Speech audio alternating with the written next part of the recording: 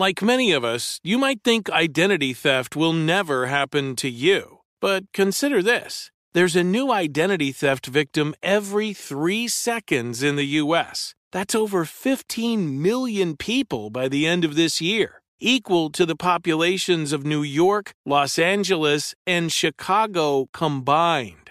Even worse, identity theft victims often don't even know they're victims. That's why LifeLock Identity Theft Protection alerts you to identity threats, even the ones that don't show up on a credit report, like data breaches, fraudulent bank transactions, loan and credit card applications, and crimes committed in your name. If your identity is stolen, your own dedicated LifeLock U.S.-based restoration specialist will work to fix it.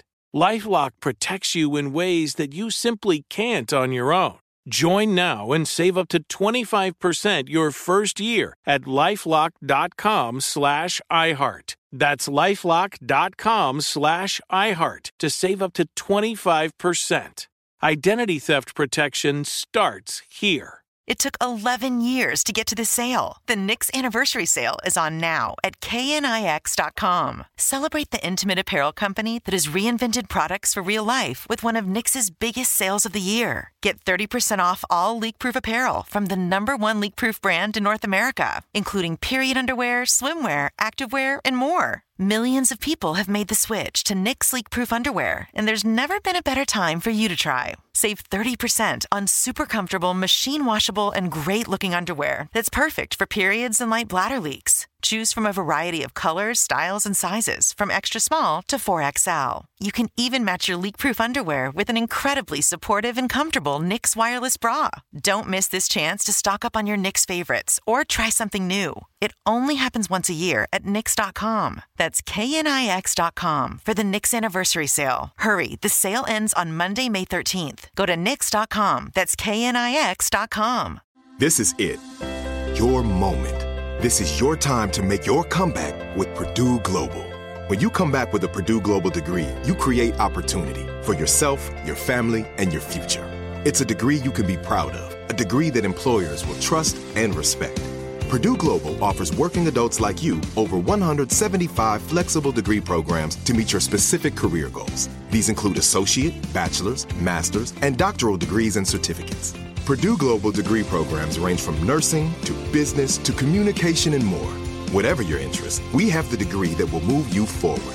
You have the knowledge, you have the experience. Now it's time to get credit for the work you've done and earn the recognition you deserve with Purdue Global, Purdue's online university for working adults. You know you're worth it. We do too. So don't wait another second to get the degree that will take your career to the next level.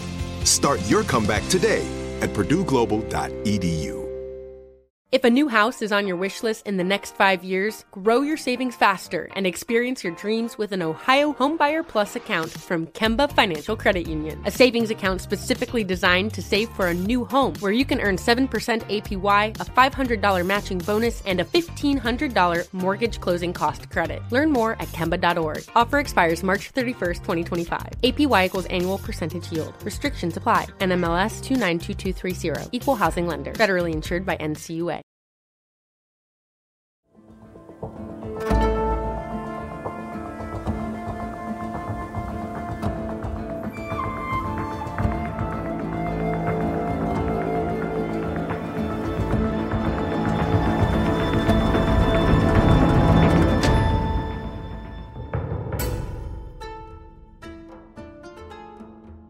Oh, hi, hello there. Welcome. This is Let's Talk About Myths, baby. And I am your host, Liv. You know the one. 2023 is a big year for mythological retellings, and while I can't have every author of them on my show, because there are so many, it's so great, I am especially thrilled to have spoken with today's conversation guest. Rani Selvarajah has not only written a retelling of our beloved and magnificent girl, Medea, but one that is entirely different from the traditional retellings that we've all been enjoying lately. This is Medea, but in colonial India. Yeah. Savage Beasts is a new novel that tells the story of Medea through characters living through the height of the East India Trading Company in India.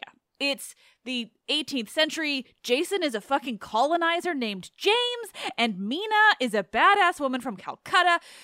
So needless to say, today's episode is not only a conversation about the novel generally, but one about the story of Medea as a foreigner, so specifically as a barbarian, and how that is used in this new and so very different retelling of her story. We talked about Medea and her sourcing. We talked about the lives of migrant women, both now and then. We talk about colonialism a lot, and writing a novel about the height of it. We worked to talk about all of these like deeply heavy things while also making it lighthearted, and I think we succeeded. You know, it's Medea. It was so fucking fun to talk to Rani about her new novel and all of these other seriously important topics. This is definitely one of the more powerful and timely conversation episodes that I've had in a while. Obviously, I truly just cannot wait for you all to hear it. It's so good. So let's get right into it.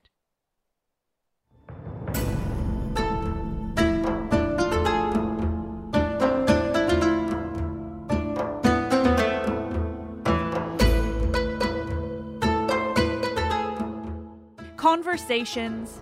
Jason as Colonizer. Rewriting Medea with Savage Beasts author Rani Selvarajah.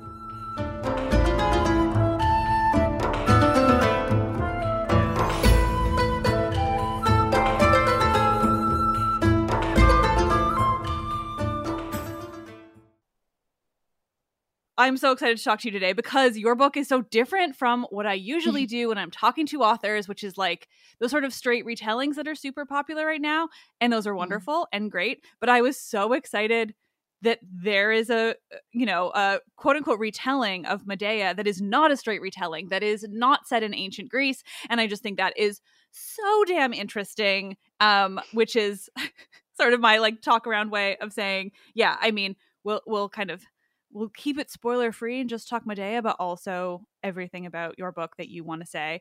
But like, okay, before I just keep rambling, because I do that, why don't you tell me like where your book is set, what time period, because that's what's so interesting. Just tell me literally everything you want to up front, and then we will go into whatever else from there. Sure. Right. And yeah, thanks for having me on. This is really exciting for me. I'm so excited. So yeah, my book, my debut novel is called Savage Beasts, and it's a retelling of Medea, but set during the 18th century, during the rise of the East India Company in India. And for anyone who doesn't know, the East India Company was at one point the largest corporation in the world, a sort of private trading company that effectively ruled most of India for about 100 years before the actual sort of British country ruled India for about 200. So it was sort of paved the way for colonialization of India. And so the book tells the story of Medea, but also tells the story of colonization and explores themes of what it's like to be a foreign, othered woman and the injustices they experience that I think are really relevant and present in Medea's story, particularly as told by Euripides. Hell yeah. Euripides is the best one, obviously. That's what's so interesting to me. Like, I mean, I think Medea is so ripe for exactly this because of what you're saying with like, she is this foreigner. She's the, quote unquote barbarian. I talk about that word all the damn time, so I won't try to remind the listeners now, but like, she's so interesting in that. And as soon as I saw that your book was going to exist, which I feel like I heard about it like a year ago now, and was like, holy shit, that sounds amazing. Because yeah, I think it might have been a year back now. Yeah. Well, I've been looking forward to it all that time, because what made you want to tell the story that way? Like, what kind of spurred you to not only retell Medea, but to do it in this like really unique and like impactful way? So I guess, I don't know, taking each part of your question, I guess what inspired me to tell Medea's story is that, first of all, she's great. Like, I love her. I think it's impossible to to sort of read her story, discover it, and not be just totally captivated by her. I had the privilege of learning ancient Greek at school and studying Euripides' play at A level, so I would have been about 17 at the time, and just straight off the bat was totally captivated by her, like the strength of her character, how complex she was. And so I just really wanted to, I feel like there should be tons of retellings of her, to be honest. And so but I think for me, and potentially as a South Asian woman, what captivated me was not only that she's any woman sort of fighting against these patriarchal forces, so she absolutely is. It's her specific position as a foreign woman, and kind of how that then relates and impacts how like her specific situation and the treatment of her by other characters.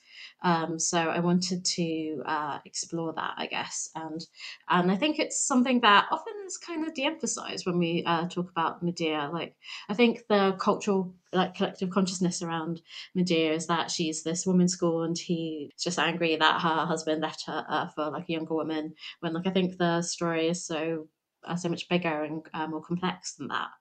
So I think so I just feel like a retelling allows us to center that sort of aspect of her identity and look at those kind of intersecting oppressions that she experiences relating to her gender, ethnicity, and nationality.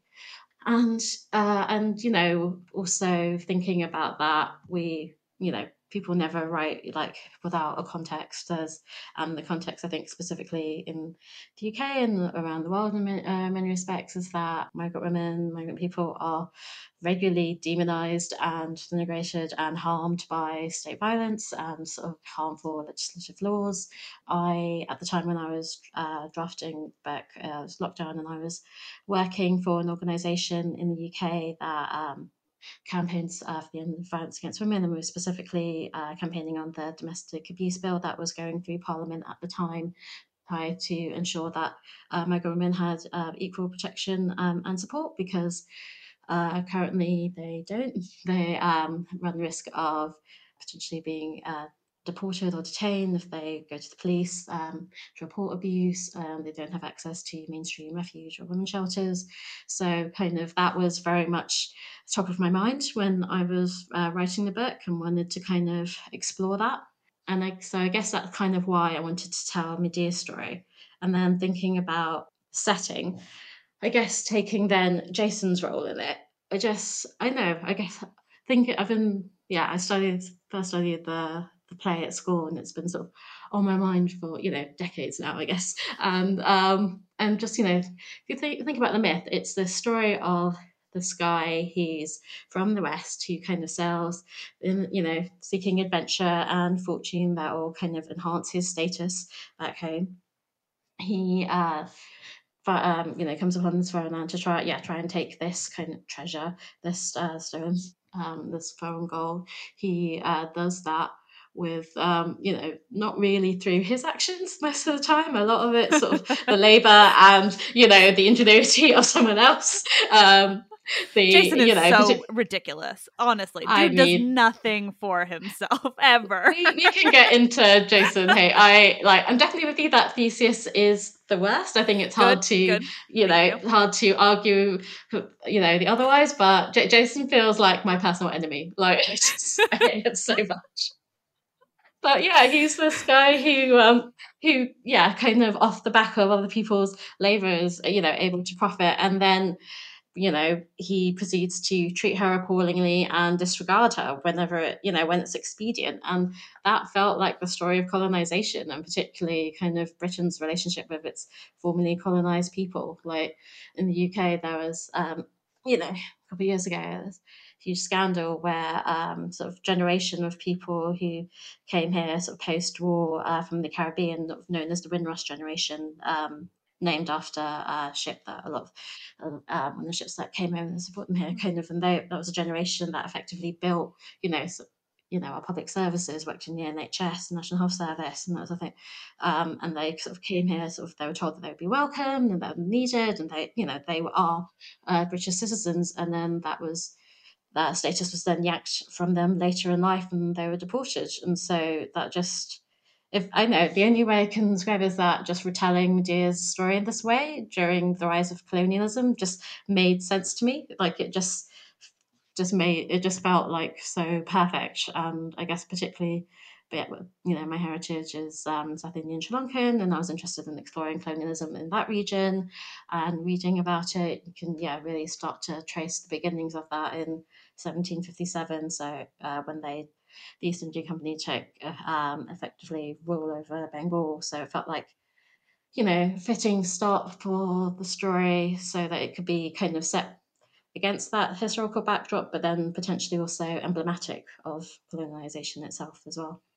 Mm-hmm. Yeah. Oh my god, there's so many interesting things to take out of all of that. I mean, one, yeah, Jason is ridiculous, just to start it off light. But also it's so interesting because like I've thought about the story of Medea in so many different ways and like for so long. I mean, truly she's one of the characters, like for all the reasons that you said up front, like she's absolutely fascinating. And I think that there's like just an endless amount that you can kind of think about her character and all the different sources and all these different like versions and everything. There's just so much. But one thing that I've always seen Jason and the Argonauts as like, traveling to this foreign land and like ultimately I kind of see Medea as, I mean, I don't want to say taken because like obviously she does go of her own free will, but like it is the gods that cause that ultimately, especially in Apollonius. It's very murky in terms of like consent and kind of how much agency she had in that because of divine intervention kind of causing her love. Exactly, yeah, and especially in Apollonius, like it's so obvious that she's just like like they cause her to love Jason in that way. But and I'm sure that it's the, colonizer in me because I am like deeply white and in Canada and generationally white Canadian. So like just full blown colonizer, like that I've never seen it as colonialism explicitly, but like just the way you describe it, like it so much is like obviously they're not trying to like, conquer a land or anything, but they are going to a place. Their intention is to take a thing. Like they're going for the golden fleece. They're going to like take a thing from this eastern land and ultimately like take the princess back with them as well. And yeah, there's kind of so much there. And I mean, just generally like her story is fascinating because you get this foreigner aspect. And what you were saying at the beginning too, like I agree. It's something that's not focused on enough, and I think it is being focused on more and more now because of the people that are getting voices in this field. But yeah, like that is the thing that makes her. She is a foreigner, and that is what makes her fate, particularly in Euripides, like so hard for her to manage. Like if she wasn't a foreigner, objectively, I think we can say that like she wouldn't have felt like she had to kill her children in Euripides, because the whole point is that like she has nothing when Jason leaves her, because not only is she a woman, but she's a foreign woman. Like she just literally has nothing. And if he is leaving the kids with her, like they have nothing. And that, to me, that's always why she felt like she had to, like, sure, maybe not the right decision, Medea, like, it happens, but like it seems to me that that's what it is. And you're right that it's so often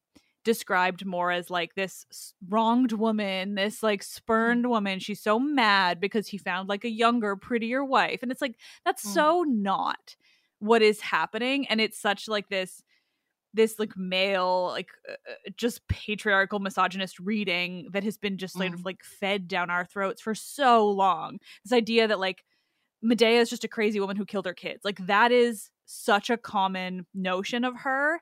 And it's just like, and it's so the opposite of what Euripides is trying to say in the play. Like there isn't even that much language like focusing on kind of like sexuality. Like that's what Jason kind of accuses her of. There's not like, lots of like language kind of comparing her to Glauce or Creosa, however kind of she's called, in terms of like, oh, one's like younger and one's and like hot and one's like, like she's over the hill or whatever. Like it's like it's very much described about her being kind of non-Greek and being this barbarian woman, and and she's a threat because of this, and she's sort of described in this bestial language of being like, that's dehumanizing, sort of a lion, a bull, all that sort of stuff. So it's very much othered in that way, and like and also on the crazy point, like it's like I think one of the defining features of her and is that she's very much of sound mind when she kind of makes that decision.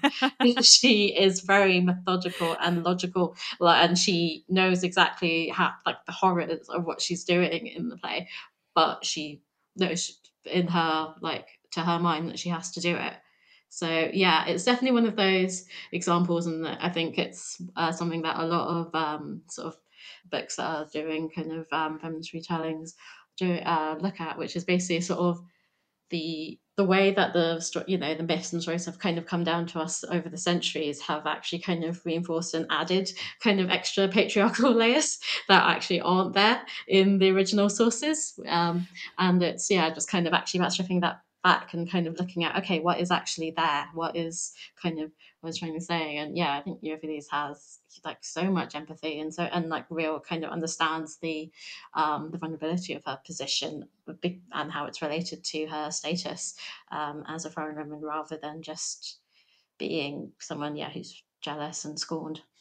Yeah, no, that's exactly right. Like, I mean, everything I think that, or just like so many ways that people have been seeing these things for the past, like, say 400 years are so emphasized in how like the characters are seen today. But like, that doesn't exist in Euripides. Like, Euripides has empathy for her. She is not the villain. There are still people definitely who would say that she is, but I really like, I don't read the Euripides and see her as a villain at all.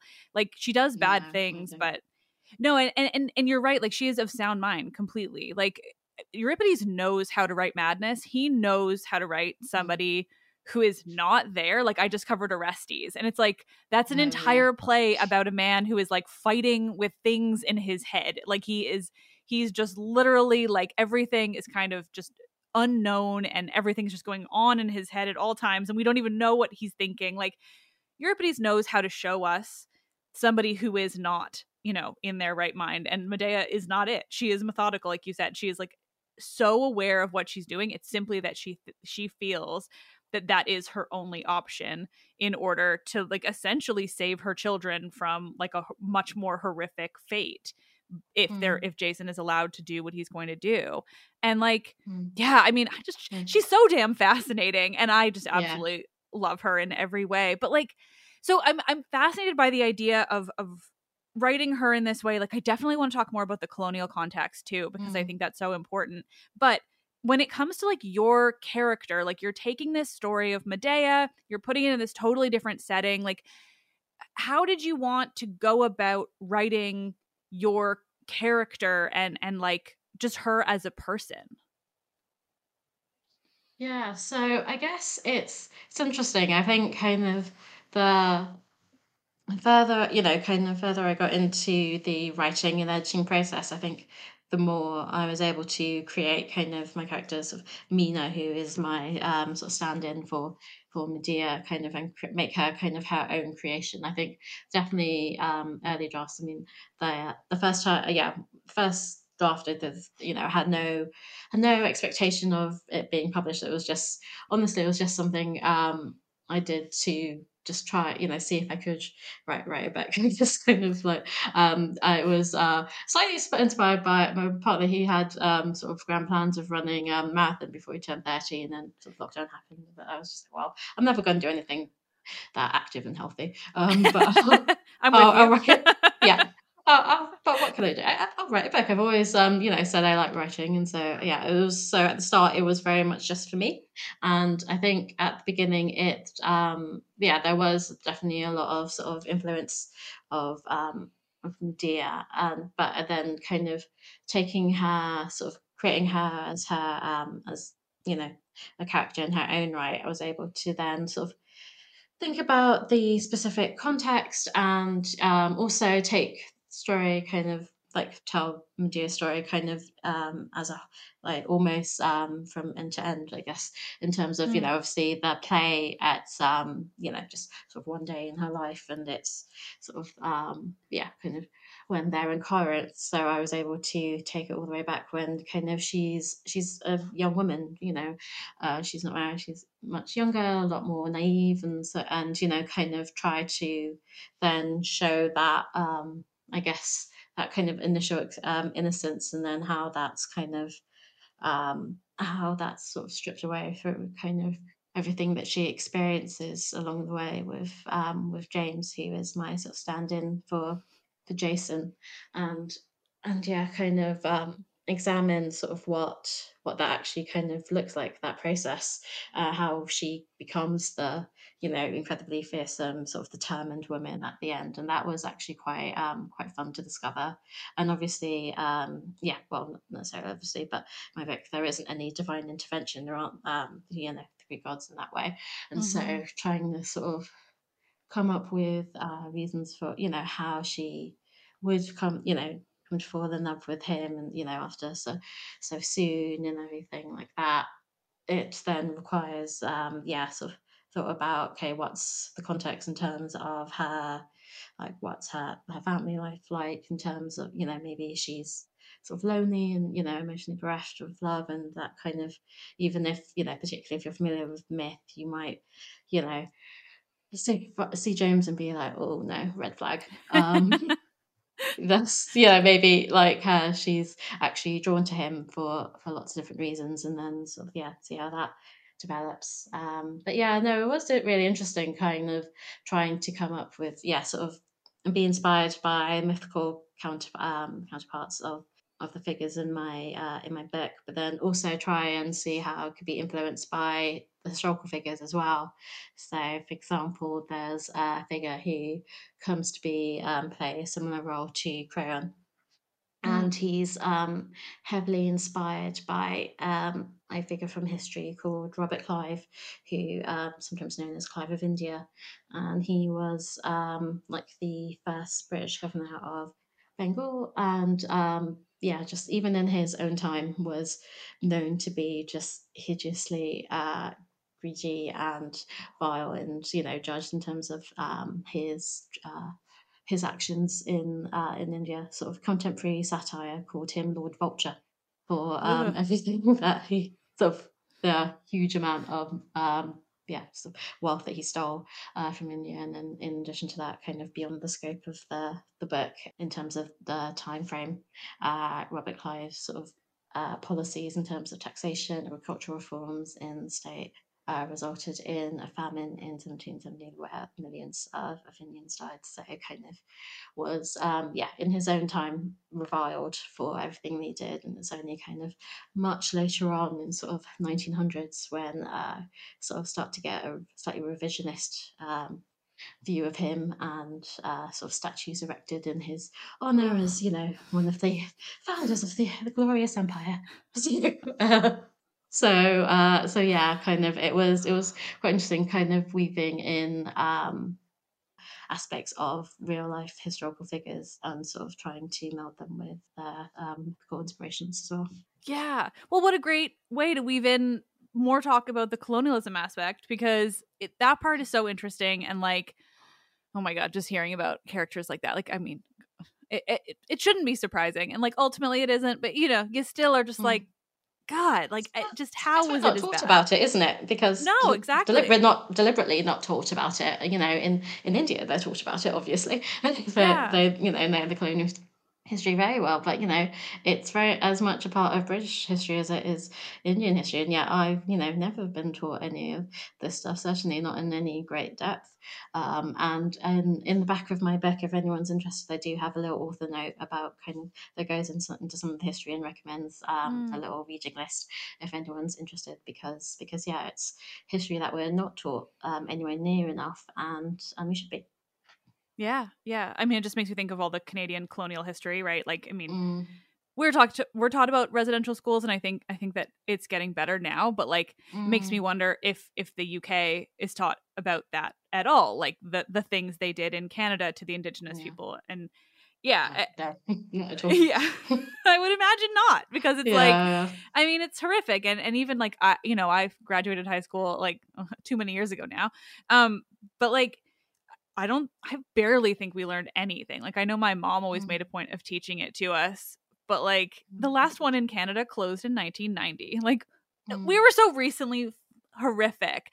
And so, yeah, that, I mean, just as a white Canadian, just makes me think of all of that and everything. Yeah.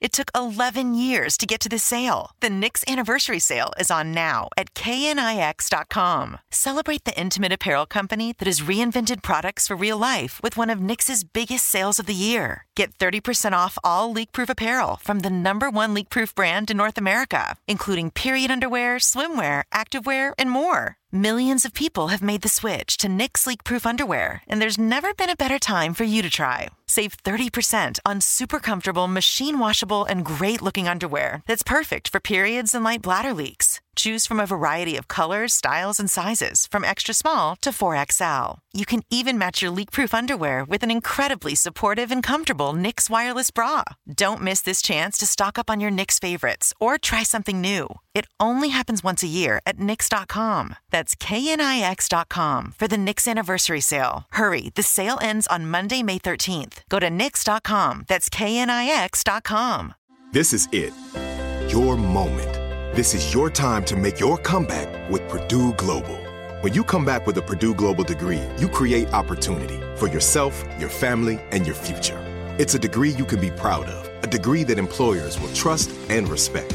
Purdue Global offers working adults like you over 175 flexible degree programs to meet your specific career goals. These include associate, bachelor's, master's, and doctoral degrees and certificates. Purdue Global degree programs range from nursing to business to communication and more. Whatever your interest, we have the degree that will move you forward. You have the knowledge, you have the experience. Now it's time to get credit for the work you've done and earn the recognition you deserve with Purdue Global, Purdue's online university for working adults. You know you're worth it. We do too. So don't wait another second to get the degree that will take your career to the next level. Start your comeback today at purdueglobal.edu.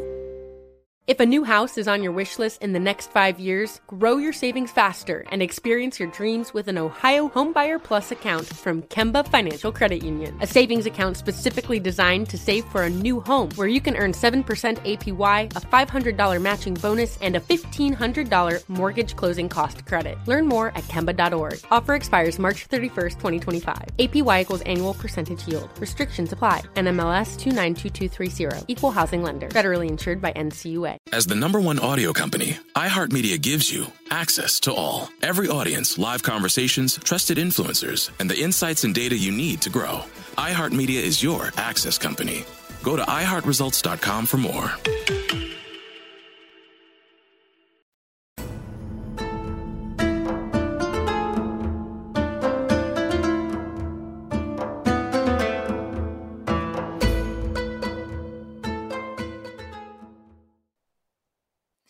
And actually, it's something you mentioned, so Canada, just as a, throughout the book, because I'm a massive myth nerd, try to sprinkle kind of Easter eggs and all sort of references to plays, Hell yeah. why the myth, and yeah, kind of his James's ship is called the Argo, because a lot of the ships that were kind of run by the East India Company were kind of named after classical figures and classical references, because, obviously they saw themselves as being, kind of the inheritors of the legacy of the Romans and the Greeks. They saw themselves as this was the new great empire. So, it very much was, influencing their thinking. And there was a ship called the Argo that used to go between Liverpool and New Brunswick in Canada, actually. Oh, wow. Yeah. Yeah. Well, it's interesting that you say that. So, like, I recently learned, but I realized I didn't look into the history of this ship, but I recently learned that there was a ship, and I am now imagining that it probably was part, because I know also that East India Company, I believe they were the first ones who came over to, like, because I live on Vancouver Island, and there was like one of the earlier trading ports was in this area called the Nootka Sound, which is like on our west end of the island and our west side of the island. And I feel I'm pretty sure it was them who came in and like were some of the, the first colonizers on this side of the country, because obviously the eastern part of our country was colonized first. But that's all to say, like there we have this lake in town. I've talked about it on the podcast a few times, but we have this lake that's like sort of one of our biggest like swimming lakes. I feel like it isn't anymore because it's nasty now, but like it was. And it's called Thetis. And I had always wondered whether there was a connection, but like, because most of our stuff out here is named for indigenous words. And I was like, maybe it's just like a coincidence, but no, it was named for a ship that came over. And now I'm like, oh, I wonder if that ship, and I know the ship was intentionally named for the Nereid, for Thetis. And so now, yeah, it makes me think like probably the ship was from that time, and was part of what you're saying, which like is so right about the British Empire, of like this idea of inheriting quote unquote Western civilization, right? Like it's just, there's just so much. But this isn't about Canada or North America, but I'm fascinated by the history part. So like it's hearing your influence for your sort of Creon stand-in is so interesting. But like obviously you're going to also put in a ton of other actual historical stuff because you are working in this lens of colonialism. So like how much did you kind of invent, like how much did you really want to emphasize like the true colonial aspects? I imagine a lot, because that's what makes it so horrible, but also like is so influential on your book. And just like, yeah, I mean, I'm just fascinated by how you kind of worked in all of that sort of colonialism generally. Yeah, so I guess, whenever you're writing historical fiction, there's always kind of, that kind of decision of how much you sort of actually talk about, the history and kind of incorporate that, but then, how much is the fiction, and, how much do you sort of give yourself license to do that? And I guess kind of fundamentally, it is obviously a fictional novel, and it's, inspired by a myth. So kind of the, I guess, core storyline of it does reflect, the myth of Medea, and so kind of those elements are fictionalized. But I would say kind of like the overall kind of backdrop and kind of the impacts of colonialism that's sort of mentioned in there, they're very much influenced. They're very much inspired by actual fact in terms of the like, for example, I picked the date where it begins of 1757 because it's kind of this date of this battle called Battle of Plassey, which is kind of marked the beginning of East India Company rule in Bengal, and kind of the background to that, without kind of just a lot of the things background around that whole thing is not just about kind of military battle, but there's elements of like conspiracy and intrigue and that sort of, without going into spoilers, there's an element of that, I would say, in the book. So not kind of exactly what happened, but kind of definitely nods towards that.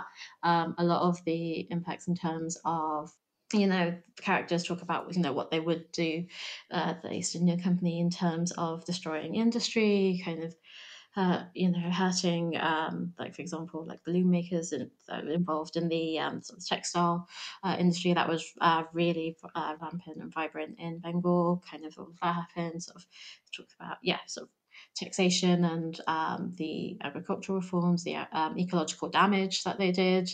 That's very much true, and also because the book kind of, like Medea and Jason, kind of the characters travel around, so it doesn't just stay in India, it goes sort of elsewhere, and including the Cape of Good Hope in South Africa, which was at the time known as the Tavern of the Seas. It was kind of where sailors would kind of stop off and resupply and like food and everything, and like so it was this massive kind of hub. And there also explored the realities of enslaved people as well, and just kind of diversity there. And by the Dutch East India Company, which was also known as the VOC. I can't remember the Dutch of it. I don't speak Dutch, so we'll just call it the VOC. But yeah, so kind of it the realities of that. Their kind of actions in South Africa and kind of across South Asia as well. Those are kind of all kind of, I guess, kind of, built, sort of bedded in reality, but then kind of what individual characters do is, of course, fiction and kind of inspired by the myth. And then, kind of in the back of the book, try to sort of talk a little bit about kind of the realities of it in author's notes. And then if people are interested and sort of learn more, to learn more and kind of delve into the history a bit more, than they can do. Mm-hmm. I mean, this is fascinating on so many counts. Like, for one, I think it's so cool and interesting that there is this myth that is sort of so perfect. I mean, in so many ways, because Medea is amazing, but also like that it was so kind of ripe for you to be able to explore, not only the issues of colonialism in like, and specifically like the East India Company, but also then be able to utilize the argot of it all, the like actual journey, and just explore this like different part of the world, and then be able to touch upon so many other historical aspects and still weave in the myth so perfectly. Like it seems like so kind of perfect for that kind of story, because you get this ability to be like, well, they're going to sail off, so I can kind of examine all the other things that were happening at the time, and sort of like utilize those parts in the story to talk about like other things, and then to be able to put it at the end and have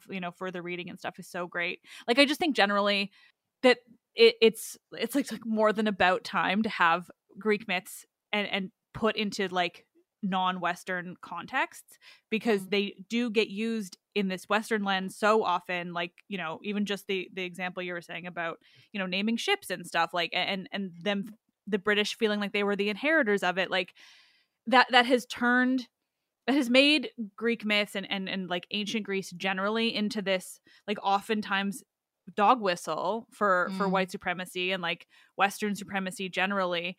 And so it's so great to be able to have a this kind of retelling that sort of like literally turns that on its head. Like, it's like you couldn't possibly go further in the opposite direction. And that's just cool. So I'm glad it exists. I think so too.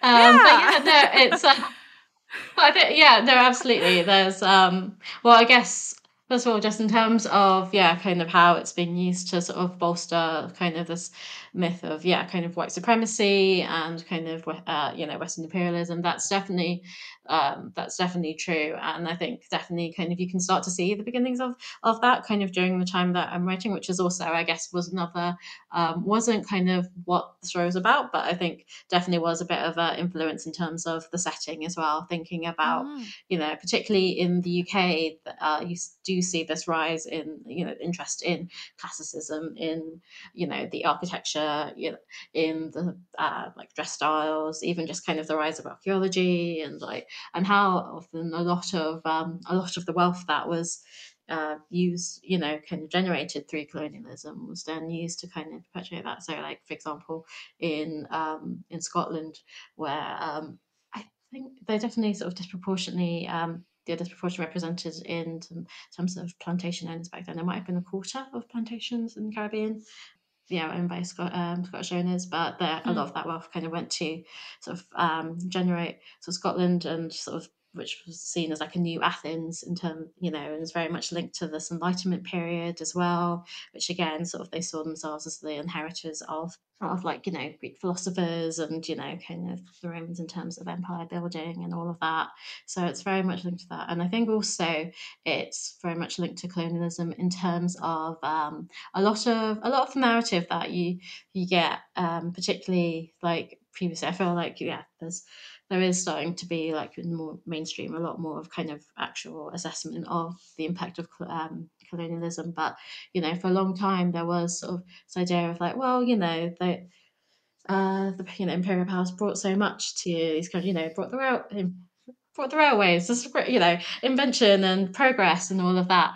And that absolutely, doesn't take into account just how much it impeded and stopped a lot of the innovation that was flourishing in countries at the time, and just how, for example, when the East India Company started trading in India, sort of back in the 1600s, India was responsible for, I think, 22% of the world's GDP, and I think England about 2%. And by the time they left India, those percentages were reversed. So, when you think about just how what a mega power in India was at that time, and how kind of flourishing it was, how it was just this, at the time when I'm writing about it was ruled by Mughals, and they were very much interested in education and sciences and art, and just sort of this huge intellectual flourishing, but we're not kind of taught that, or kind of that sort of stuff isn't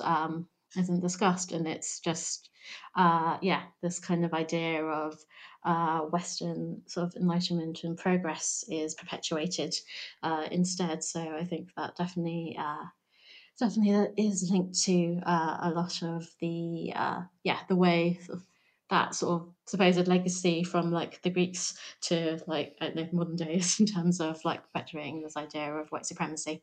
Yeah, I mean, it all comes down to these ideas that we were sort of fed, and certainly like even more so, in the last few hundred years. But that like, enlightenment is the good word for it, of like, all the things that the Greeks brought, and then so if the British are the inheritors of that, then they're only bringing good things, and like, oh, they're just bestowing their wisdom, their technology on these like quote unquote primitive people, like civilizing them. Exactly. Yeah, just that civilizing word, right? Which is, I mean, I think why hearing you talk about it, it's why Medea is such a perfect character, because she is the other, she is the barbarian, she is, I mean, gods, that part is always so fascinating about her generally. Like when I learned that, I was like blown away, because I think I'd heard that story so often without that additional really important context that she's like not Greek. And I think too, like even when we hear that so often, like if you don't understand how the Greeks saw not Greek, you still don't get it, right? Like you have to know that like barbarian context of like, no, like that's where the word comes from. You're not Greek, you're a barbarian. Like you're, you don't matter. All these different things, especially, in the time period of Euripides and in Athens specifically. But even just like the time period you're talking about makes me think of like, all the grand tours that all the rich boys were taking, Absolutely. right? Like visiting Greece. And it makes me think of, and I don't know the timeline for this, it's certainly later, but probably not that much. But I think that, of Lord Elgin, I don't know if it's a hard or soft G, but going in and taking all the Parthenon marbles and just like, absolutely. I think when I was first thinking about Jason, I think Lord Elgin definitely was actually a massive influence, and sort of it was. I think it really was actually the Parthenon friezes in the British Museum that kind of, I think almost that was the light bulb moment, thinking about that and thinking about Jason. I was just like, what is he doing? Just going up there and just thinking he can take this because he wants it. And it's the British Museum is I mean, don't have time to get into all of that, but it's just appalling how museums continue to profit and kind of benefit from stolen artifacts, and they know that they're stolen. They know that the provenance is spurious and sort of dubious at best, and kind of continues to maintain the colonial patronizing mindset in terms of that they're better if they're kept here or anything like that. It's just appalling. Well, I mean, and not to like not to turn it away too much from your setting and everything too, but it just makes me think even of like how how modern Greece was treated in the past few hundred years, right? It's like Britain became the inheritors, like the quote unquote West became the inheritors of ancient Greece, and modern Greece got none of it. Modern Greece became like it's like they were completely separated from their heritage in favor of it being given to these people who were more explicitly like quote unquote white, like more Western, everything. It's like Greece even lost it. Like Elgin came in and took everything because Greece couldn't deal with it, and even still, like you're saying, like they still maintain this idea that they're better off in the British Museum, which, like, yes, not to get too deep into it, but just to make sure my listeners know, in case I haven't said it recently, like there is a constant leak in the room where the Parthenon marbles are held. You can find so many pictures of buckets on the floor catching the water where the Parthenon marbles are held in the British Museum, whereas Athens built an enormous, state-of-the-art, beautiful museum to hold them. It's museum is stunning. Gorgeous. It's amazing. The layout is so incredible. Listeners, if the first floor is like everything that they found around the rock, the second floor is everything on the rock that isn't the Parthenon. The third floor is the Parthenon, and they laid it out like literally so that it like mirrors the actual Parthenon on the rock, which is like a stone's throw away. Like it is positioned in the same direction, and it is like the height are like as if you were really walking around it looking, and they're all copies because they're all in the British Museum. And anyway, needless to say, I feel strongly about that. I'm going to Athens for I think the 7th time in 2 weeks. And I've still never seen the Parthenon marbles. And I think that is like so telling. And it's like I first went on a school trip when I when I was at school, and it was the absolute embarrassment and shame of like going around with our tour guide who very pointedly and rightly pointed out that so there are something missing here.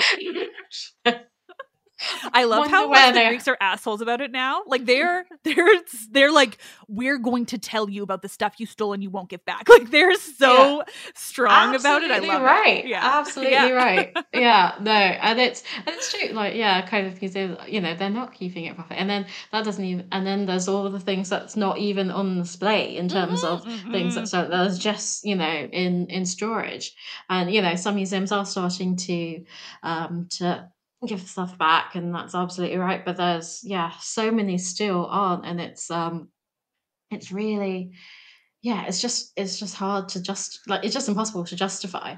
It's and actually in sort of just going briefly back to some of the there's something that I no just because it suddenly reminded me that that something in my kind of towards the end is kind of like an artifact is kind of identified in a home, and it's very much influenced by a lot of the artifacts from India that's in Powers Castle, which is where kind of the descendants of the son of Robert Clive lived. So kind of things that were taken during that time and still here. They're Powers Castles in Wales. So you can still find it here. So kind of huge amount of things that were stolen are still kind of in sort of stately homes in UK. And to be fair to the organisation National Trust that kind of do maintain those, they are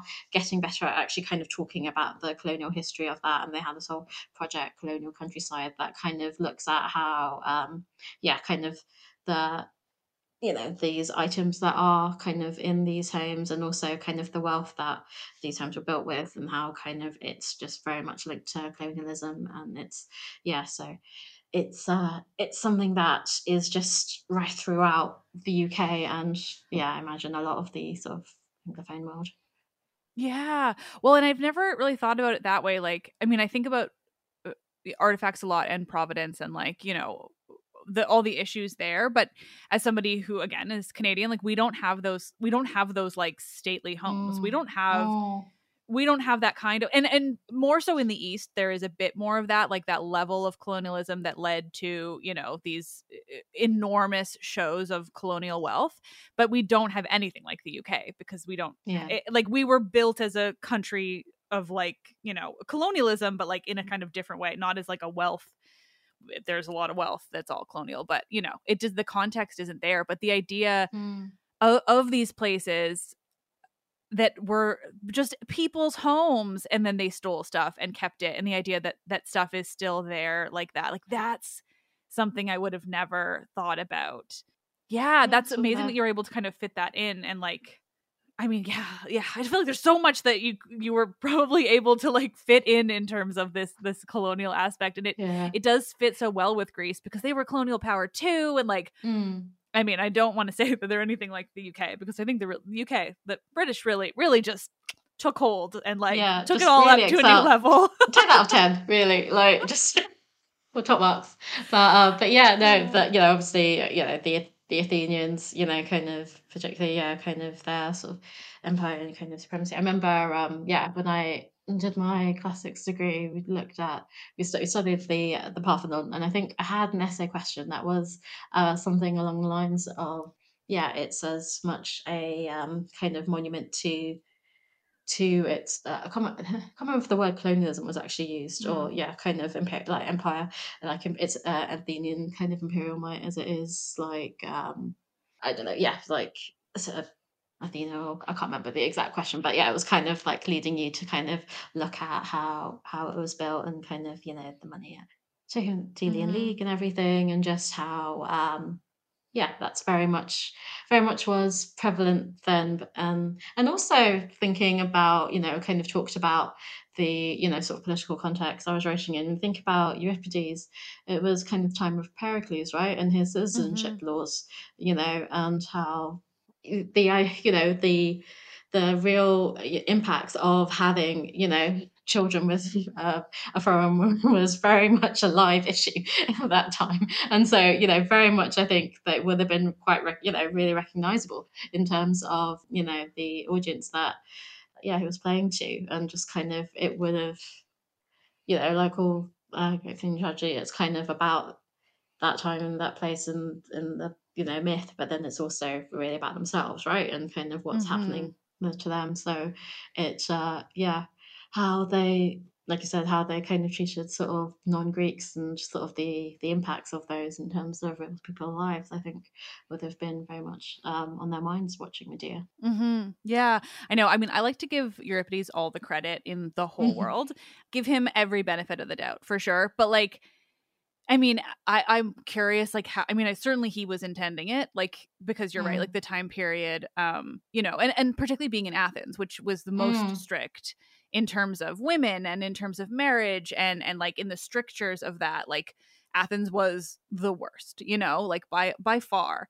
And so while it takes place in Corinth, like Euripides is writing about Athens. He's just placing it in Corinth. It's like how, like I swear, like 60% of Greek tragedies are placed in Thebes, so that they can like write about a foreign city while also commenting on Athens. But yeah, the Medea of it all is fascinating, because it's like not even just like the, having children with a foreigner and her being a foreigner, but it's like also that like she believed she and Jason were married, but Jason is like, nope, because you're a foreigner, so we're not even officially married. Like, I don't even have any, like, he doesn't have anything that he's not beholden to her in any way. He can do whatever the fuck he wants, because she is this barbarian. And so now, like, that leads me to, like, I'm kind of fascinated by how that comes up in your book, because you're writing in this colonial time period, and obviously you've got, I love the James, by the way, I meant to say that earlier, like James and Mina is like the greatest way to make them both like of their own culture, while also being like, look who they are though. Like James feels like totally equivalent to Jason in terms of just like useless douchebag. So just, yeah, really stood out to me. But like, so yeah, how did you kind of, and I, stop me if anything's going to be spoily, obviously. But like, when it comes to that foreigner aspect, I imagine it's interesting because, I mean, I just want to hear anything kind of about that foreigner aspect, I guess, because it's sort of a weirder, because you've said it's so colonial, where like the foreigners are in the foreign place, but like obviously the British still are the British of it all. So I'm just kind of, that wasn't really a question, but if you could speak to that at all, I'm really interested. So yeah, I guess thinking about the kind of marriage, non-marriage aspect, because yeah, she's a foreigner, and so isn't entitled to the rights and protections, or just sort of all of that she would be as a Greek woman. Yeah, without wanting to go into spoilers, that is definitely explored in the book, and it's I guess again thinking about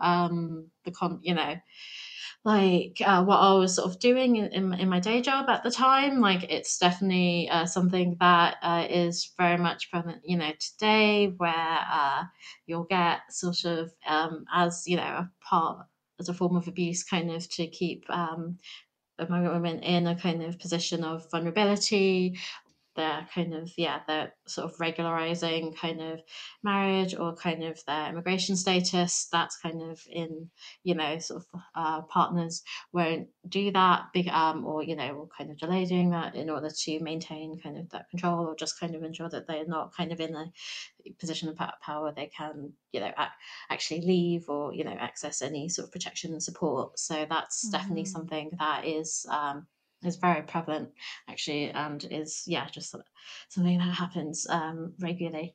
And kind of in the story, they travel around, and so I think and travel to kind of different plots, and sort of meet certain characters that we know and love, who are related to kind of the Jason and Medea myth, without kind of wanting to go into any details. And I think you can definitely see differences in how James kind of feels and acts, where he's able to really tap into that, the benefit of being a white European man from, a wealthy family, and, where sort of Mina has more kind of more of a support network, more of, kind of equal footing. And so I think you can see that throughout the book, where that kind of places where sort of that foreigner aspect to her identity is emphasized, he feels kind of more comfortable, and sort of where there's de-emphasized, he feels less. Yeah, like where he holds the power. That's so Exactly. interesting. Yeah.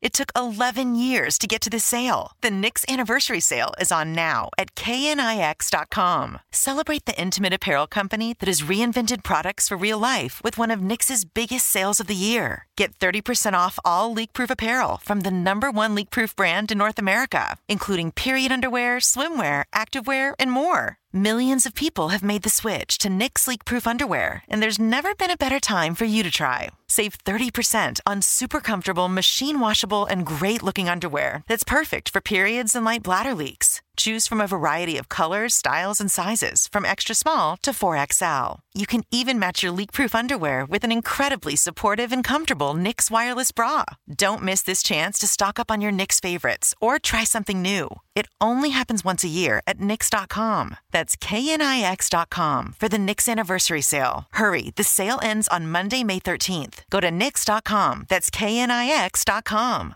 This is it. Your moment. This is your time to make your comeback with Purdue Global. When you come back with a Purdue Global degree, you create opportunity for yourself, your family, and your future. It's a degree you can be proud of, a degree that employers will trust and respect. Purdue Global offers working adults like you over 175 flexible degree programs to meet your specific career goals. These include associate, bachelor's, master's, and doctoral degrees and certificates. Purdue Global degree programs range from nursing to business to communication and more. Whatever your interest, we have the degree that will move you forward.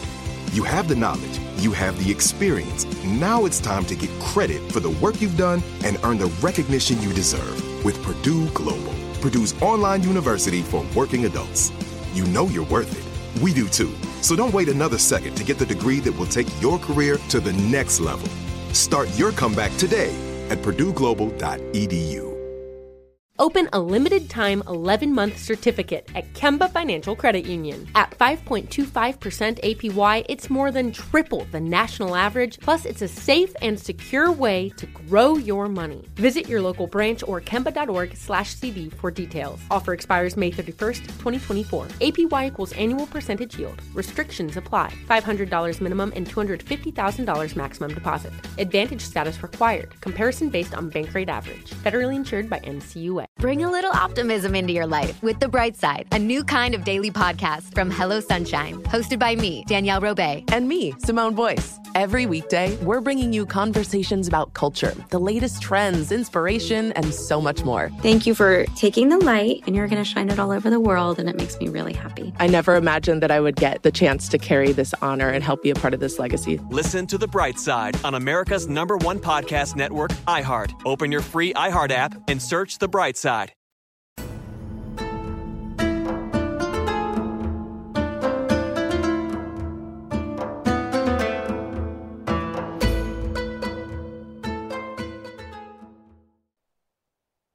Okay, leads me to a fun question, which is that, so obviously, you know, you're not setting this in Greek mythology. You can't deal with the gods or divinity or anything. So is there like a favorite part of Medea's story that you were like, I really can't make this into the real world?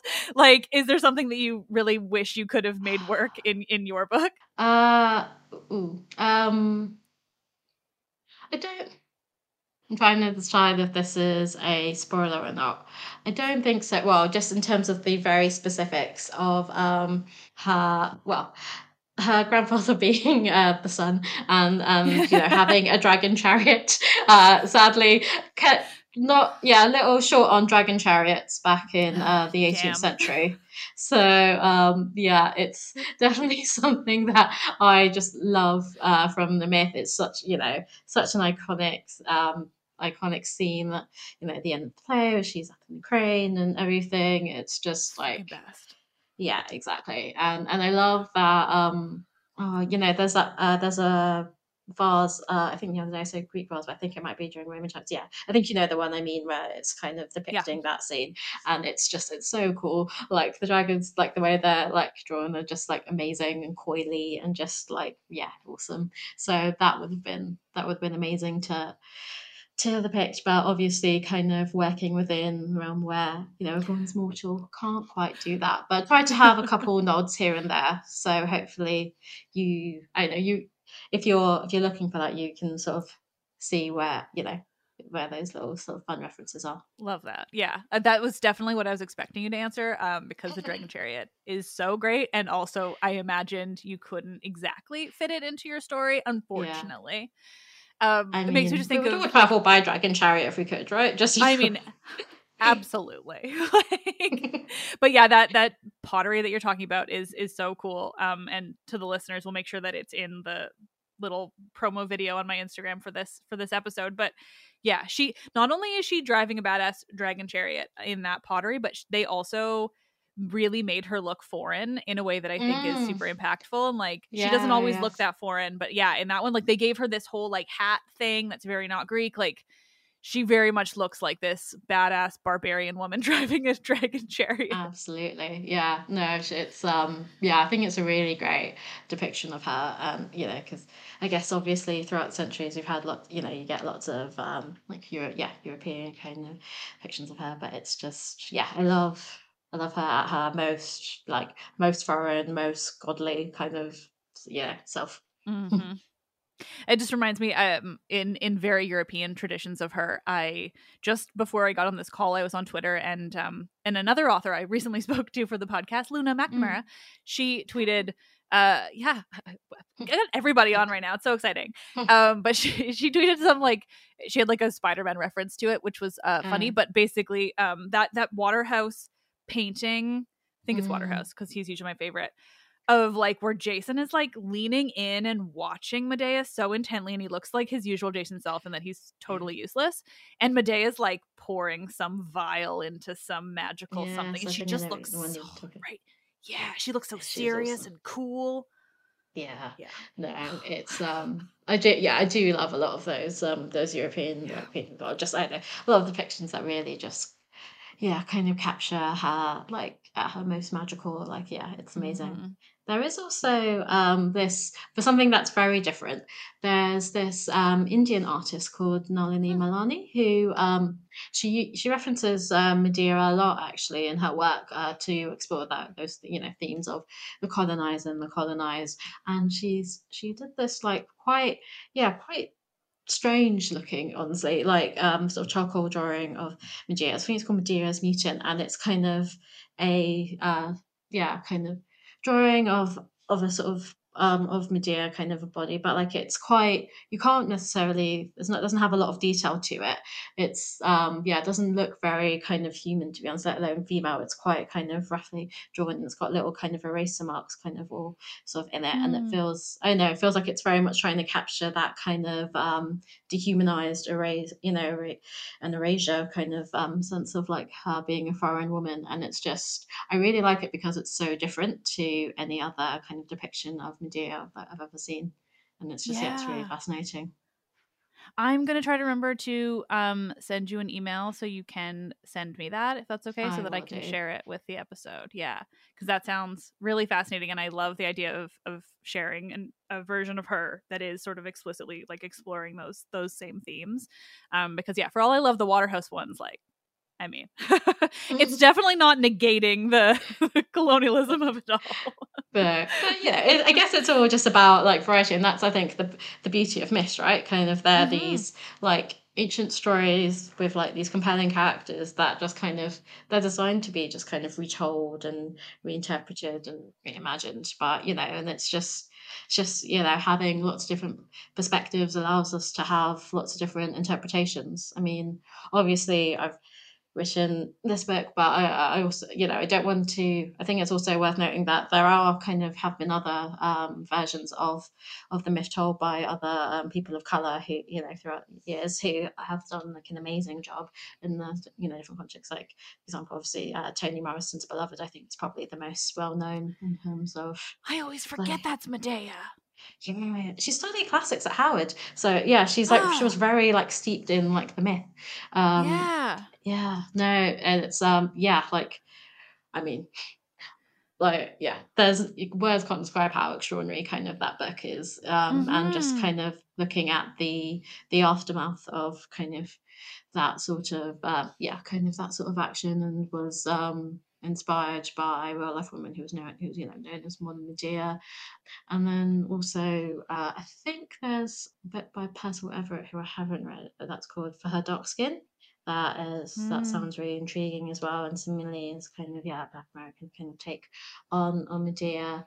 And I know that there's like a Mexican American, like almost kind of dystopian, like future, dystopian play that kind of explores it as well. So like there are kind of other sort of post-colonial and kind of intersectional kind of reading, versions of her and the myth by people of color. It's just, I think, need to bring them to the fore a little bit more, because I think it's definitely worth, perspective worth sort of emphasizing, particularly when it comes to this myth. Yeah, absolutely. I'm really glad you brought all of those up. I'm gonna try to do some Googling so I can link to them as well. Because I agree. I mean, and I think it's wonderful that Medea is so ripe for that, and exactly what you said earlier, which is that, like, I mean, these myths themselves, they exist to be retold. That's like, oral storytelling is that. Like, we don't even know what versions of them used to exist, let alone the ones that can come now. Like that is the whole point. And I think there's a subset of people who feel so strongly that the ancient Greeks and the ancient Greek myths are like this untouchable perfection. And it's funny that I say this now, because yesterday Twitter was like absolutely awash with a lot of them were explicitly white supremacists, but I'm just going to assume that they all were, who were like, so they made Odysseus trend because of like, I saw that today and I was very confused. Just so please leave with it. Yeah, I forget how it started. I know a large part of it was a tweet by Joel Christensen, but I think it started with a and Joel's been on my show to talk about Homer, and now we're gonna do an Odysseus episode after what happened. Yes. But it started with, I think, some conservative tweeting that, like, that, like, I think it was something along the lines of, which these come up a lot, the idea that like men today aren't like Odysseus or like whoever, right? It's always a stand-in for some Greek hero. like men are so bad today because they're not Odysseus. And then I think it was Joel who got into shit by being they like, don't get all of their friends killed. Yeah, exactly. So Joel literally tweeted, it was like a list of everything that Odysseus does, which is like, yeah, all of his friends die. Like all of his ships are destroyed. He threw a baby off a tower. Like he slaughtered enslaved women for no other reason than they were enslaved and did what they were forced to do. And it's like, and then that just like blew up. And like a bunch of people in my sort of Twitter circle were getting hounded for all of this stuff. But like it's this like ongoing and wild thing. And like I say wild, but like I'm not surprised by it anymore. I just wish it would stop all the same. But these conservative, typically men, white supremacist, basically always. One guy definitely used the word Aryan at some point. So I'm like, well, you made it obvious. Yeah. But like these people who just think that the Greek myths, the Greek stories are untouchable, like they just, need to remain exactly what they are because they're perfect and they show this like world that we should just strive for. It's like, I don't know what you're reading. Like, I know the issue is that like I will never understand your brain because you're like a broken human. These people who say these things, but like, yeah. Anyway, that's all to bring it back to this idea that like the myths need to be retold. This definition of tell me you know nothing about Greek myths without telling me you know nothing about the Greek myths.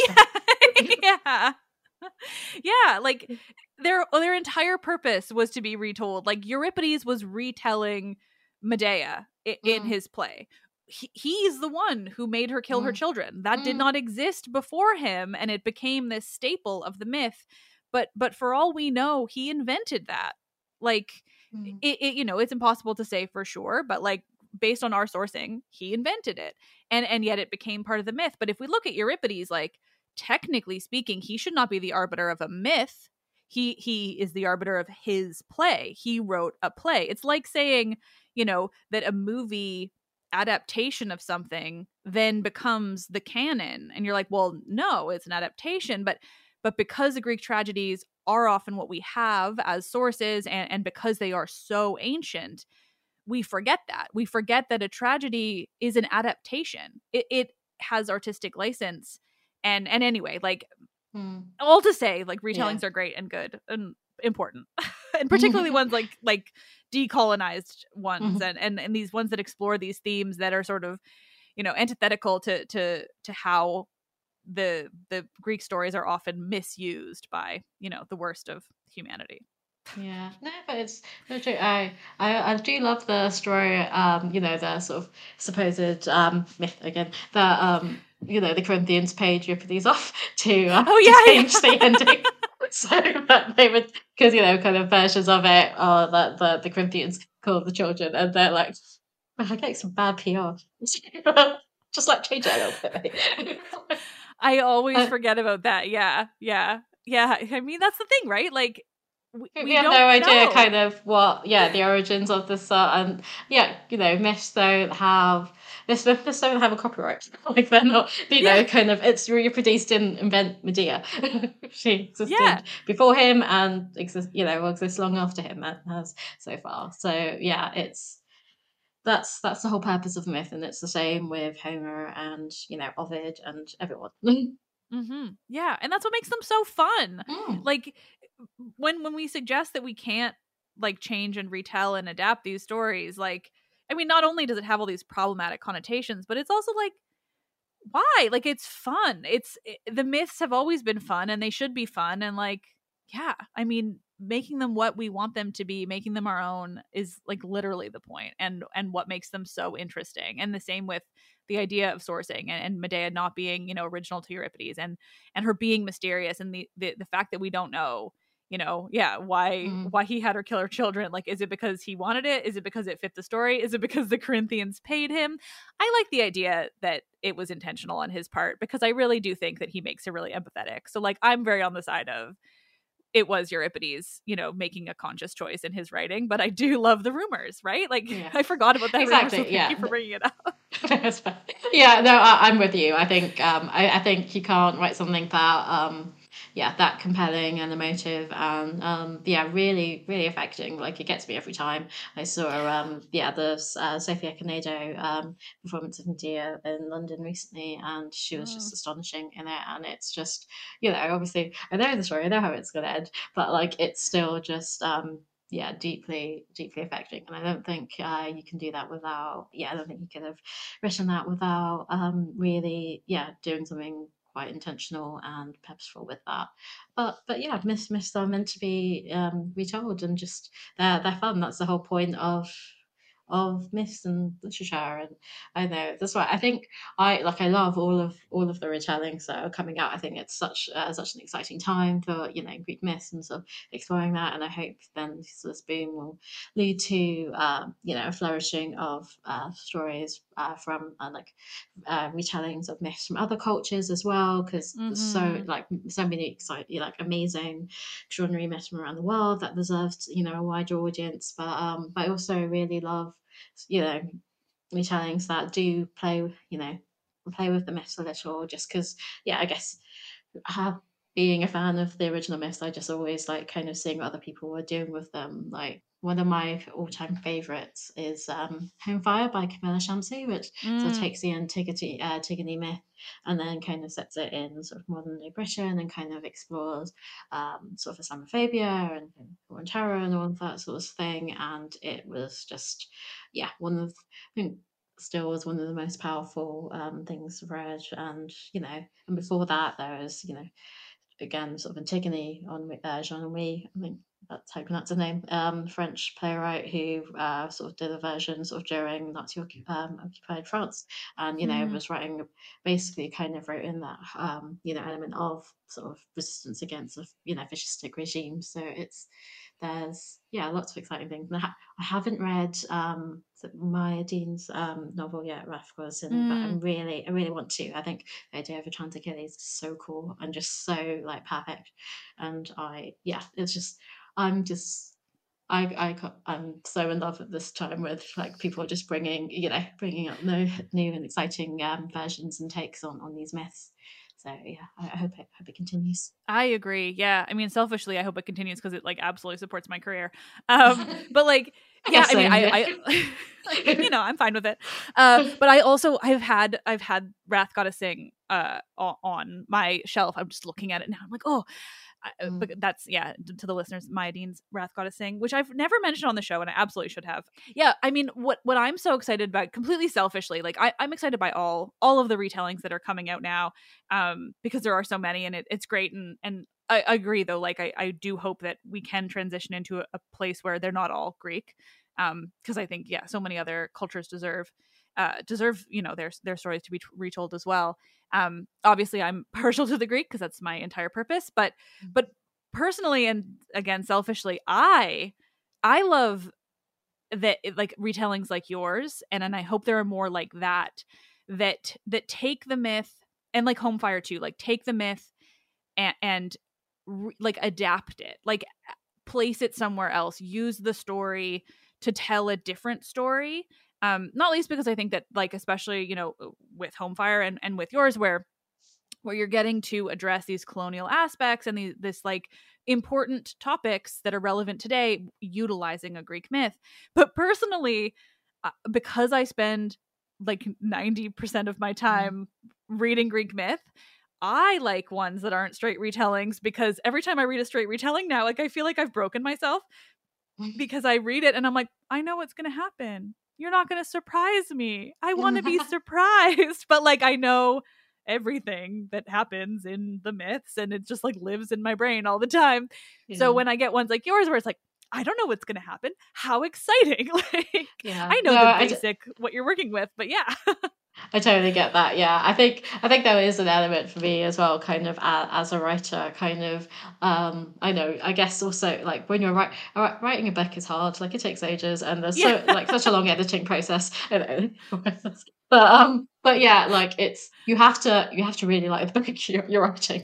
Like, and I think for me to continue to be entertained and kind of interested in what I'm writing, I think I need to have a something that is new and different, and kind of puts a new spin on it just to keep myself entertained, and then hopefully kind of readers will feel the same.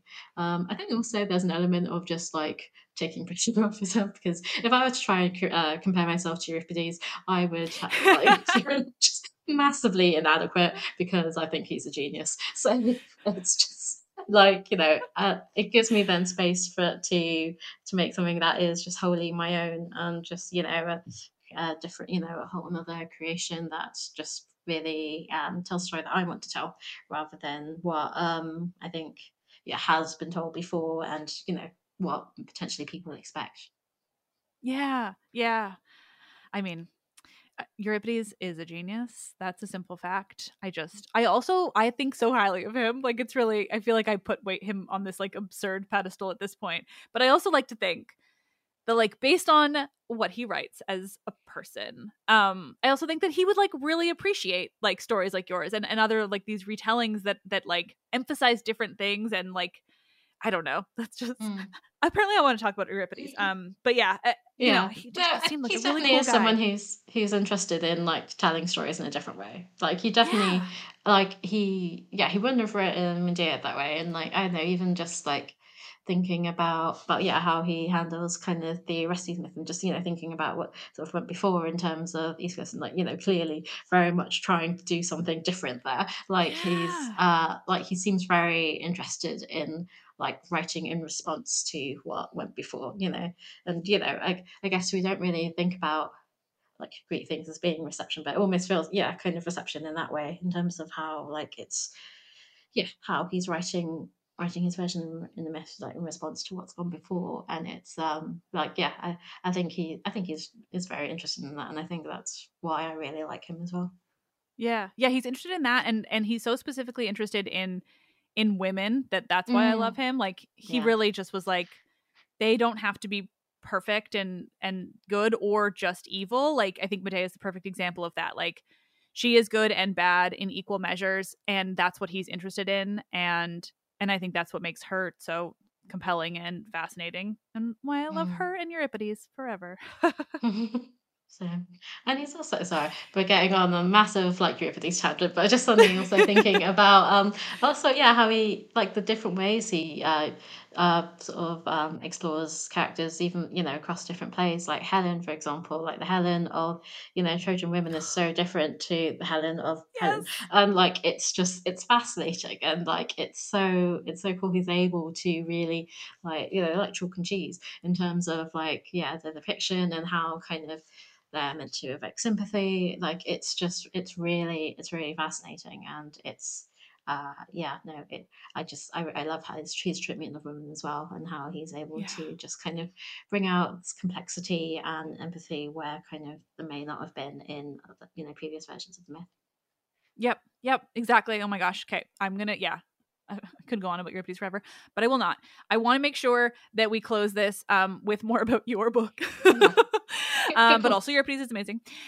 I don't know. Is there anything else that we haven't talked about that you were like, that was kind of your goal in writing this? And I don't want to put you on the spot. It's hard to come up with an answer that's so broad, or to a question that's so broad. But yeah, I mean, like, what did you kind of want to get out of this, I guess? Like, other than, a retelling of Medea, and I don't know. Is that a decent question?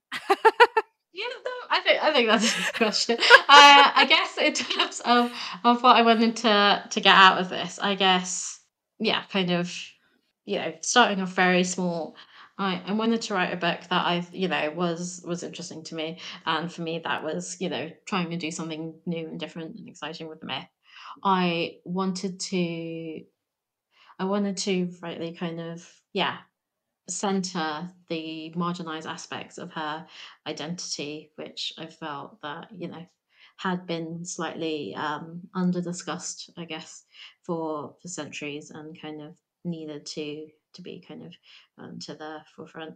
And in doing so, I guess I hoped that it could also shine a light on a part of history that I'm not super haven't been super familiar with.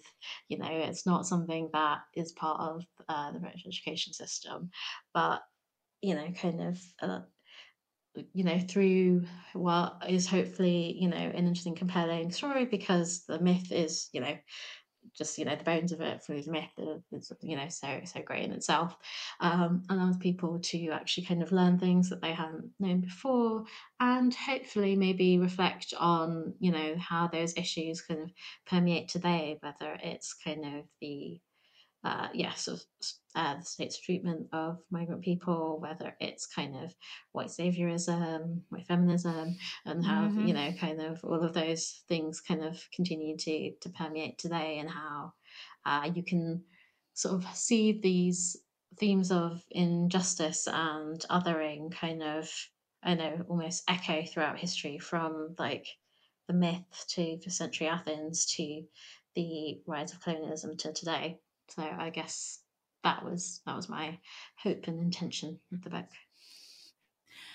Well, that is a beautiful way of saying it, and of wrapping this up. But I think, I think that's it's so important, and I'm glad that Medea was kind of there for you as good bones for that. And I think probably it's, being able to utilize her basic story, which appeals to Western people, and white people, and then sort of adapt it into this way where it completely fits with your story, but gets to tell a different and more relevant to us today story. I think is a really impactful way of bringing awareness to both, the colonialist aspects and these issues that you're talking about with migrant women today. I mean, I think Medea, this is me not knowing how to take anything seriously, I think Medea would be really glad that her story is used for this. That's so true. I think she's definitely a woman who, again, sort of slightly not taking it too seriously. I think she's a woman who kind of is, aware of her infamy and enjoys it, Yep. So I think she loves knowing that her story is being retold. Yeah, she would be watching from her dragon chariot just with a big smile on her face. Exactly.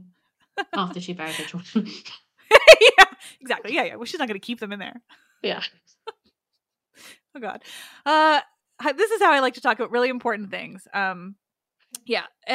Thank you so much for doing this. This is so much fun, and also I really do think that the story is super important and the setting is super important, and I'm very glad that it exists for people to read, and I hope everybody does. Oh, thank you very much. This has been so fun and so great to be on your show. So thank you for having me. Oh, I'm so happy to have you.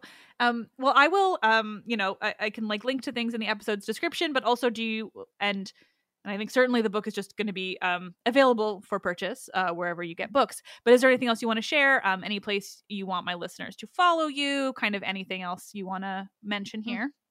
Sure. So if you like the sound of the book, Savage Beasts, and it hopefully by the time this airs will be out where you can get books. It's available only currently in UK and Commonwealth, sadly.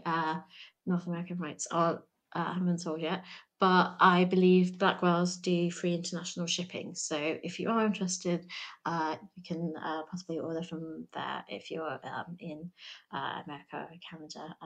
And also feel free to say online if you'd like a North American version, because I would like to see that as well. And you can find me on Twitter at Rani_writes, so INI_writes like writer, and on Instagram at Rani_Selvarajah. Wonderful. Thank you so much for doing that, and I'll link to everything there in the description. And just, it's been lovely chatting with you.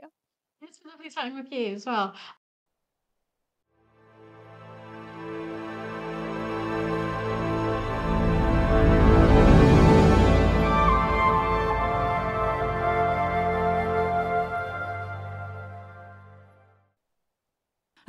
As always, thank you all so much for listening. I truly love conversation episodes so much. It's so nice to have a mixture too, of academics and scholars with their niche topics and specialties, and then amazing authors like Rani and the others that I've spoken to recently, particularly when it comes to books like this, I am so fucking keen to have authors on to not only share their work and to help promote it to potential readers, but to also talk about such important topics that often get left out of this discourse around Greek mythology.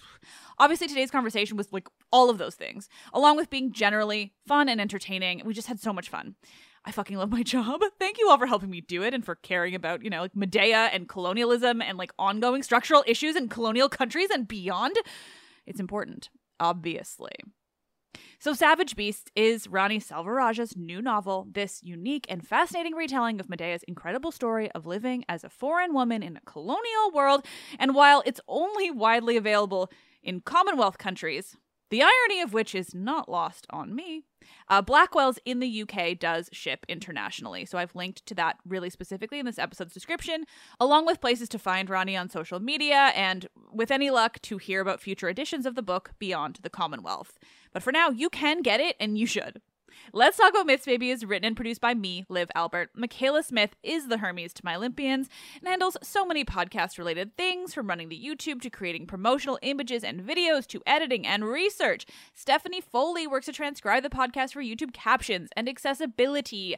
The podcast is hosted and monetized by iHeartMedia. Help me continue bringing you the world of Greek mythology and the ancient Mediterranean by becoming a patron, where you'll get bonus episodes and more. Visit patreon.com/mythsbaby or click the link in this episode's description. I am Liv, and I love this shit.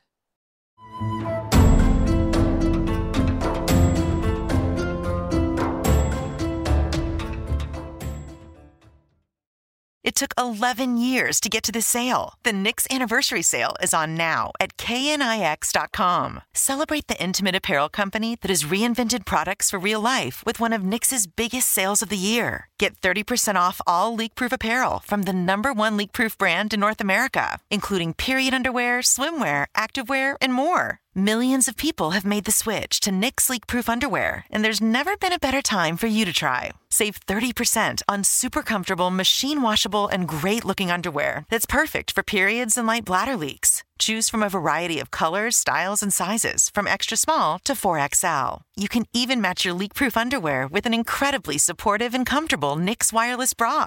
Don't miss this chance to stock up on your Knix favorites or try something new. It only happens once a year at Knix.com. That's knix.com for the Knix Anniversary Sale. Hurry, the sale ends on Monday, May 13th. Go to Knix.com. That's knix.com. This is it. Your moment. This is your time to make your comeback with Purdue Global. When you come back with a Purdue Global degree, you create opportunity for yourself, your family, and your future. It's a degree you can be proud of, a degree that employers will trust and respect. Purdue Global offers working adults like you over 175 flexible degree programs to meet your specific career goals. These include associate, bachelor's, master's, and doctoral degrees and certificates. Purdue Global degree programs range from nursing to business to communication and more. Whatever your interest, we have the degree that will move you forward. You have the knowledge, you have the experience. Now it's time to get credit for the work you've done and earn the recognition you deserve with Purdue Global, Purdue's online university for working adults. You know you're worth it. We do too. So don't wait another second to get the degree that will take your career to the next level. Start your comeback today at purdueglobal.edu. Open a limited-time 11-month certificate at Kemba Financial Credit Union. At 5.25% APY, it's more than triple the national average, plus it's a safe and secure way to grow your money. Visit your local branch or kemba.org/cd for details. Offer expires May 31st, 2024. APY equals annual percentage yield. Restrictions apply. $500 minimum and $250,000 maximum deposit. Advantage status required. Comparison based on bank rate average. Federally insured by NCUA. Bring a little optimism into your life with The Bright Side, a new kind of daily podcast from Hello Sunshine, hosted by me, Danielle Robay. And me, Simone Boyce. Every weekday, we're bringing you conversations about culture, the latest trends, inspiration, and so much more. Thank you for taking the light, and you're going to shine it all over the world, and it makes me really happy. I never imagined that I would get the chance to carry this honor and help be a part of this legacy. Listen to The Bright Side on America's #1 podcast network, iHeart. Open your free iHeart app and search The Bright Side.